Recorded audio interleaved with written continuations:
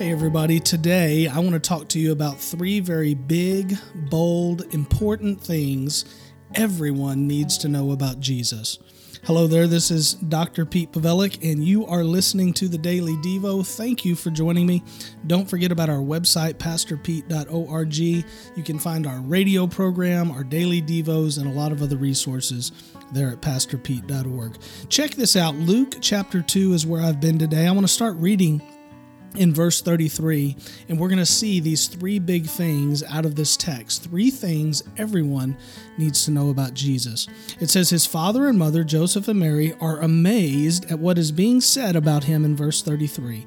And then 34 says, Then Simeon blessed them and told his mother Mary, Indeed, this child, Jesus, baby Jesus, this is in the Christmas story, is destined to cause the fall and rise of many in Israel, and to be a sign that will be opposed, and a sword will pierce your own soul, that the thoughts of many hearts may be revealed.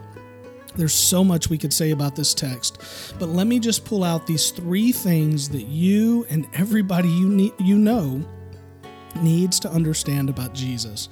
Number one, the prophet here says he is destined to be the cause of the fall and rise of many. Those are the first two things.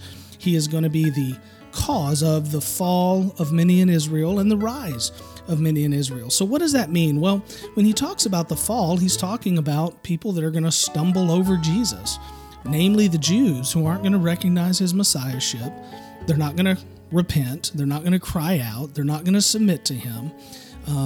They are going to fall because of their rejection of Jesus. It's not that Jesus is going to reject them, it's that they are going to reject Jesus, and that is going to lead to their fall. And it's the same today.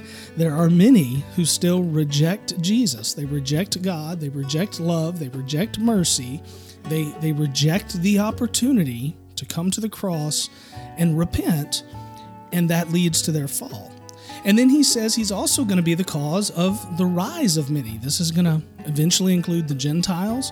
It's going to include all those who come into the kingdom, who get brought out of darkness into light, who get pulled out of the pit and adopted into God's family because of the redemptive work that Jesus is going to do on the cross. He is going to be the cause of the rise of many.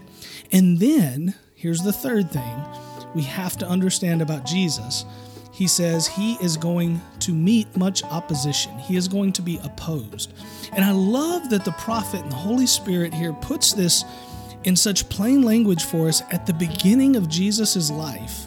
Before his ministry even starts, long before Calvary, we see these three important things we all have to understand, including this opposition. Because what you have to understand is when it comes to Jesus, there is no neutrality. You are going to either surrender to him or you are going to live your life at war with him. You are either going to submit to him or you're not. And my prayer is you would. He loves you. He cares about you. His grace is there. Your rise depends on him, and it can be had if you will just give your life to him. Or you can spend your life fighting against him and opposing him, and that's going to lead to your fall. Make your choice. There is no neutrality with Jesus.